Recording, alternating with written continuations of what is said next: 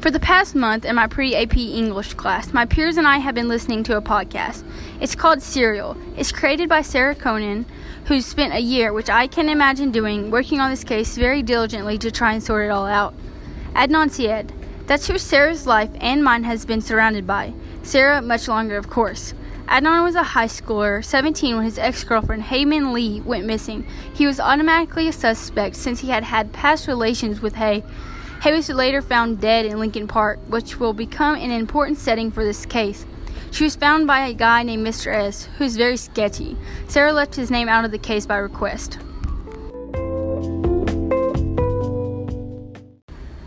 After the word of Hae's death, the investigation began, and a guy named Jay Wilds would help drive the case forward. Adnan was arrested on February 28, 1999, charged with first-degree murder.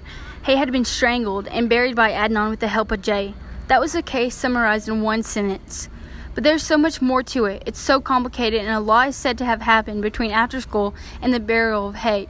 All of it is so confusing, and the evidence does not give a straight answer to who killed Hae. At least not for me. And not for others as well. So I'm going to be interviewing individuals to see their thoughts on the case and then come to a conclusion of my own.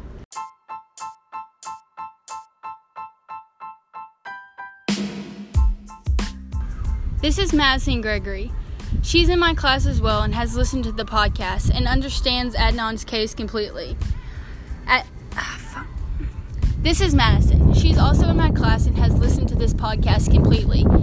So, Madison, do you think Adnan is innocent or guilty? Throughout watching the podcast, I've had different opinions. One day, I would think he was completely innocent, like, no way he could have done this. And then the next day, I was like, dang, did he really actually do this? Like, I can't believe it.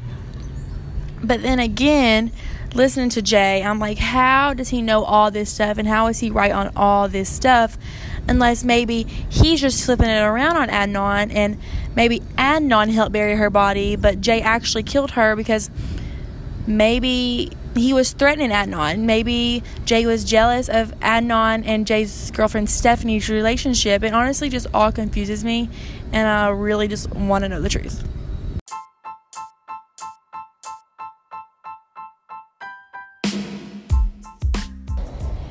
The next person I'll be interviewing is Bretton Flynn. She is also a classmate of mine and Madison's. So, Brett, do you think Adnan is innocent or guilty?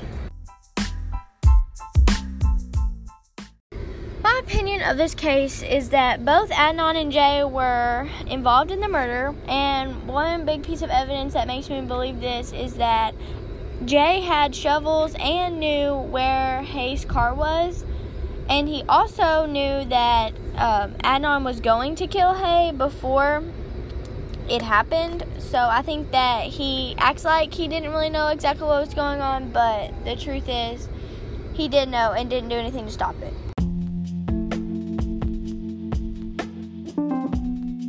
Next, I interviewed my mom. I got her into this case. She's huge on criminal cases. She didn't want to be recorded though, so I will be saying her response. I've always been a big support of Adnan. This case is very shady and has a lot of holes in it. Specifically in Jay's story, he says something and changes it the next minute. One thing that really made me side with Adnan is the telephone at Best Buy. There wasn't one. It's that simple.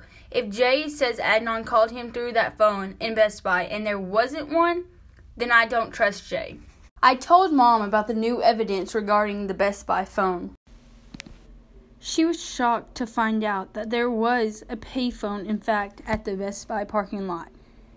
There are panels on the wall where the phone used to hang. This shows that there actually was a phone at the Best Buy. This is from Reddit.com.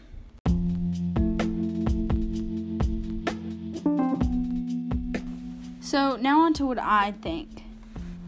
I believe that Adnan is innocent. From the beginning, I have stuck by Adnan.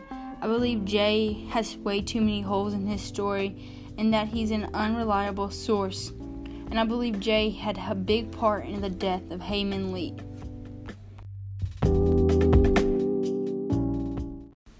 So where is Adnan now?